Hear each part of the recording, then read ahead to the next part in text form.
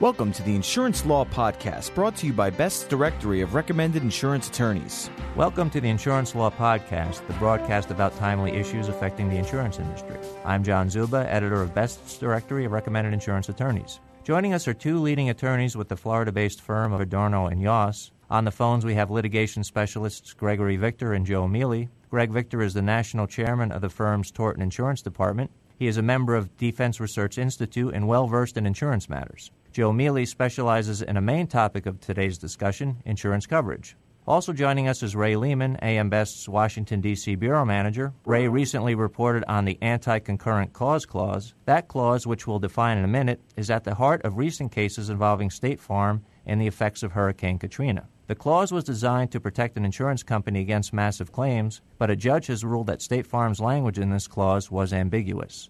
This led to a landmark decision against the insurance company. Damages in the case of Broussard versus State Farm were recently cut from $2.1 to $1 million, but this still remains a controversial topic. Today we're focusing on the Anti-Concurrent Cause Clause, the implications of decisions in Mississippi and Louisiana, and how this possibly impacts other states, including Florida. Ray, we'll lead you off with our first question. Thanks, John. For Joe, as a policy expert with your firm, could you define for us what the Anti-Concurrent Cause Clause is and how the courts have typically interpreted it, particularly in Florida? Sure. That clause is designed to eliminate coverage under the efficient proximate cause theory of coverage and to eliminate coverage where two causes of loss, one that's covered and one that's uncovered, combine or join to cause a single loss. And I'll take a back step now and explain those two theories so we can understand how that works. Now, under the efficient cause theory of coverage, if a covered cause of loss produces a non-covered cause of loss that actually results in the damage, the resulting damage is covered. But in that situation, the perils have to be independent, meaning one has to set the other in motion. Now, under the concurrent cause theory of coverage, coverage for an excluded cause of loss will only lie when it happens at the same time as a covered cause of loss. And in that case, each of the causes must be independent and unrelated. Now, what happens with the typical hurricane scenario and the Katrina issue is that it was claimed that the water that actually damaged these houses was a storm surge. A storm surge is a surge caused by wind pushing on the surface water. So the argument was made that because wind is a covered peril and flood is an excluded peril, that because wind is covered, there would be coverage in any event. Now, what a number of carriers have done has included in their insurance policies language that's intended to eliminate those two scenarios of coverage. And the typical policy would contain language similar to that in the Tupker decision, and even some broader language that typically states something like, we do not insure for loss caused directly or indirectly by any of the following. Such loss is excluded regardless of any other cause or event contributing concurrently or in any sequence to the loss. Now, to date in Florida, the United States District Court for the Middle District of Florida has found that clause to be unambiguous and enforceable. And in that respect, the Florida courts to date anyway have differed from the rulings coming out of Mississippi. Now, I'll just follow up with you also, Joe. Are other insurance companies' language similar to State Farm regarding this? There's similar language and there's different language, but they're all intended to accomplish the same objective. The language that I just quoted is somewhat more streamlined than that State Farm has been using, but in the Tupker case, the judge found that it was ambiguous because he couldn't comprehend how coverage that's being provided from wind can be somehow taken away by this anti-concurrent cause language. And that's how the issue arose in the Tupker decision, and is contrary to that as it presently exists in Florida. I see. I'm going to follow up now with you, Greg. It's been stated that insurance companies are going to be scrambling now to rewrite the anti-concurrent cause clause in their policies. Is it rare for policies to be revised after a landmark decision such as this? Well, policies are often revised after disasters, which sometimes expose ambiguities in policies and things that need to be changed. Not only insurance companies are impacted, but a lot of other industries, such as building industries and so forth. So as far as post-disaster, it's not unusual for insurance policies to be changed, or efforts to change it, actually, because the Department of Financial Services in the state of Florida still has to approve changes because it's a heavily regulated industry. Post-Andrew was a classic example of lots of changes made. It's a lot more unusual for policy changes to be made merely after an appellate court's decision. certainly in other states as well. In the individual state, if that's the court of ultimate conclusion, no, it wouldn't be unusual because they certainly have to adapt to what the new laws are in that state. But for other states to follow suit, it's pretty unusual unless the decision in that court exposes a very significant flaw in a particular policy or an ambiguity where there is a concern that other states may adopt it. Joe, you mentioned the Tupker opinion where Judge Center declared that State Farm's anti-concurrent cause clause was ambiguous. What sort of effect does that ruling have on the burden of proof that it now faces in these Mississippi cases? Well, it doesn't really affect the burden of proof because once there's a determination of ambiguity, the policy has to be construed in favor of coverage and in favor of the insured. So it pretty much, it pretty much eliminates the burden of proof on that issue because it automatically gets construed in favor of the insured. Now, typically, if an insurer is going to rely upon an exclusion or to show that the cause of loss was an excluded cause of loss, the burden of proof is going to be on it to show that. Now, the one example from the U.S. District Court for the Middle District of Florida was a case called Paulucci, P-A-U-L-U-C-C-I versus Liberty Mutual, and that case dealt with a concurrent cause issue, but it's worthy of some discussion here. The issue was we had an old house, or an old garage actually, that apparently hadn't been maintained, was subject to dry rot, wear, tear, deterioration, and a whole bunch of other excluded causes of loss. Along comes Tropical Storm Gordon, and some combination of either wind or rain ultimately brought the garage down. So the insurance company, of course, argued that it was a concurrent cause of loss, meaning that the wind and the rain combined with the lack of maintenance, the dry rot, and the other things that resulted in the cause of loss, meaning the collapse, and therefore the coverage was barred. And in that case, the court found that there were issues of fact.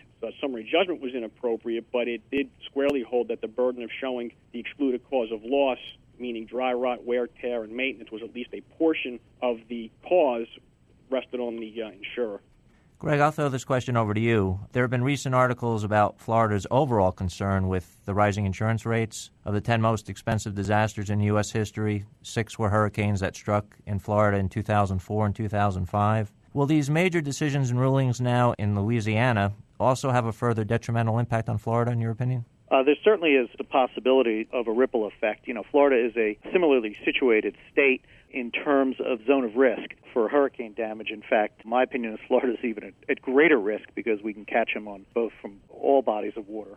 But if there's no law on the subject in Florida, something coming out of Mississippi or Louisiana that impacts interpretation of policies for purposes of hurricanes, absolutely, it can have a significant effect because the courts will often look to decisions from other states on similar issues if the body of law hasn't already been developed in the state of Florida. Decisions made by insurance companies as to whether to provide insurance following a certain disaster can also have a ripple effect in Florida and negatively impact Florida because, again, Florida will be viewed as at least equal, if not a higher risk by some of the carriers, and their actions in those states, whether it be just following a disaster or following a decision in the courts, certainly can impact Florida negatively. And the state legislature there in Florida just completed some major changes to how homeowners insurance can be treated. Do you have sort of an outlook for the future, Greg, on how homeowners issues are going to be treated in Florida? This is very much still in development. There are so many things that need to be done to really fix this.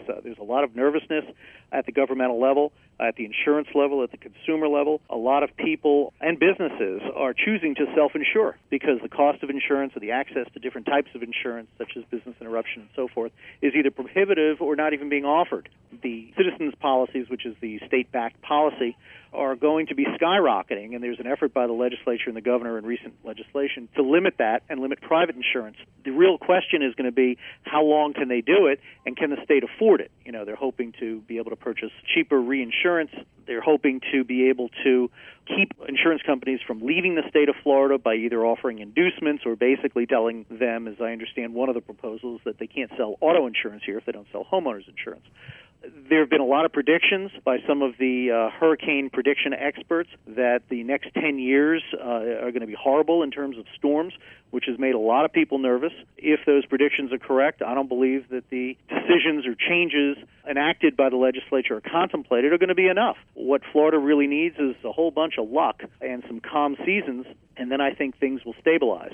But in 2006, we were fortunate 2005, we weren't. 2004, we weren't. So the real question is going to be, what level of hurricane activity are we going to have? And I think, notwithstanding the efforts being made, that's really going to drive whether the disaster is really taken care of or whether it gets worse. But there's tremendous uncertainty, both in terms of what the legislature can accomplish, what the market can accomplish, the economics of the situation, and really the acts of God that nobody can control. And this is Joe. I'd just like to also throw in that one other fallout may be actually to increase the costs of houses to the Florida public. One of the issues that's come up is that after Hurricane Andrew, at least Dade County and Broward and a couple of the other counties substantially upgraded their building codes to make the houses far more hurricane resistant. But unfortunately, that building code upgrade wasn't made uniform throughout the state. So one of the things that legislators are looking into now is to actually make the building code uniform to those levels, but obviously that's going to then just significantly increase the cost of housing to the Florida residents. Yeah, they're saying retirees are really concerned down there now. Sure. Everybody's concerned. And in 2005, if I recall the date correctly, when we had Ivan and Gene and Francis and another one, we had, if I recall, 4 hurricanes hit all over the state. Normally, the concerns are going to be up in the Panhandle area and generally, southeast or southwest Florida. The other coastal areas of concern, but not as much. And what 2005 showed us with those hurricanes is it just blanketed the state. So everybody is really impacted. Well, best of luck down there, and it bears close monitoring. And Thank you. Certainly we hope for the best down there, and we certainly appreciate your taking the time to join us today. Our pleasure. Yeah, Greg and Joe, thanks so much. And Ray, thank you as well. Thank you. And now this word. Best's directory of recommended insurance attorneys is used by decision makers at insurance companies responsible for selecting legal counsel and representation. The printed directory is distributed annually to insurance companies, non-insurance companies, third-party administrators, and corporate counsel around the world, and the online edition is accessible throughout the year. Your listing in Best's directory of recommended insurance attorneys is the most effective way to ensure that thousands of potential clients have access to your outstanding credentials. Here's why you should be listed in the #1 insurance attorney reference. Your firm's credentials will be listed in our comprehensive reference guide, which is made available to thousands of insurance professionals globally, both in print and online. AM Best listees are recognized as the most qualified in their field to represent the unique needs of insurance companies. Key decision makers rely on the directory to take the guesswork out of their selection process. They know that only the best are listed, those firms with a proven track record of excellence who are recommended by their insurance industry clients. And remember, one low rate guarantees year-long visibility for your firm. We invite you to use our web application process to apply for a listing today. With our reasonable rates and broad exposure, there's no more effective way to get the attention of the insurance industry. For more information about Best's directory of recommended insurance attorneys, visit www.insuranceattorneysearch.com. Thank you all for joining us for the Insurance Law Podcast. To subscribe to this audio program, visit www.ambest.com/podcasts or go to the online directories such as iTunes or Google and Yahoo's podcast directories. I'm John Zuba with Ray Lehman and our guests Greg Victor and Joe Mealy, and special thanks to our podcast engineer and editor Brian Cohen.